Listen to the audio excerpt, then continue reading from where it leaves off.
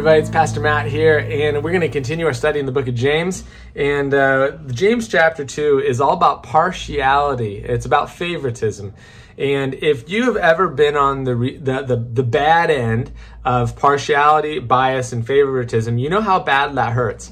If you've ever been looked over because of what you look like, you've ever been looked over because of your education or your background, you've ever been looked over because of your tattoos or your lack of tattoos, the wounds of partiality are very deep. And if you've been on the offended side of partiality, favoritism, and bias, you know how bad that hurts. But James would encourage all of us that we do not treat other people with favoritism and bias and partiality, but rather we love different. And so James's encouragement for us is that we love different. Will you turn with me to James chapter 2, starting in verse 14? We'll do a couple verses here. This is how it goes. James chapter 2, verse 14. What good is it, my brothers, if someone says he has faith but does not have works? Can that faith save him? And he illustrates this. He says, if a brother or sister is poorly clothed and lacking in daily food, and one of you says to them, go in peace, be warmed and filled, without giving them the things they need for the body, what good is that? So also faith by itself, if it does not have works, is dead. So the challenge here is, what kind of faith do you have? Do you have a faith that is alive or faith that is dead?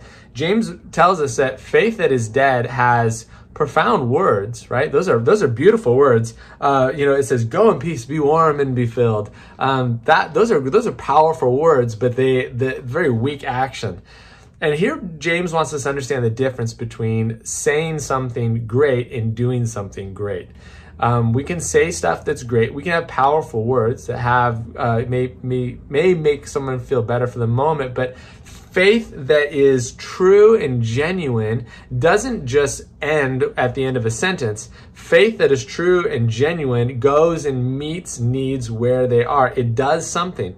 So a genuine faith, a vibrant faith, is more than just faith of words. It is a faith of actions. And this should cause a little bit of tension in all of us, because we probably say helpful things, hopeful things, positive things all the time. But are we doing hope-filled actions, help-filled actions? Are we doing positive things to help people? That's probably the big challenge for us, is that we would get shaken out of our routine of simply having great words and start having some great actions, some great behaviors. So I hope that this week and over the next couple of days here, that you and I would be challenged to not just have an opportunity to give an uplifting word, but that we would do an uplifting action, something that corresponds with the words we say, because that is a definition of integrity, is that our actions and our words are harmonious, they're not disconnected.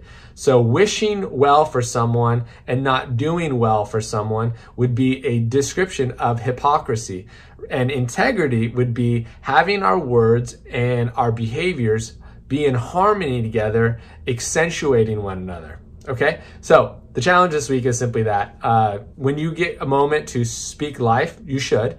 But when you get an opportunity to do something that is life-giving for someone, then do that thing. It may cost you, may make you feel uncomfortable, but it could mean the world of difference to someone else. So do that this week. Thank you for tuning in. Have a great couple days. We'll talk to you soon. Bye.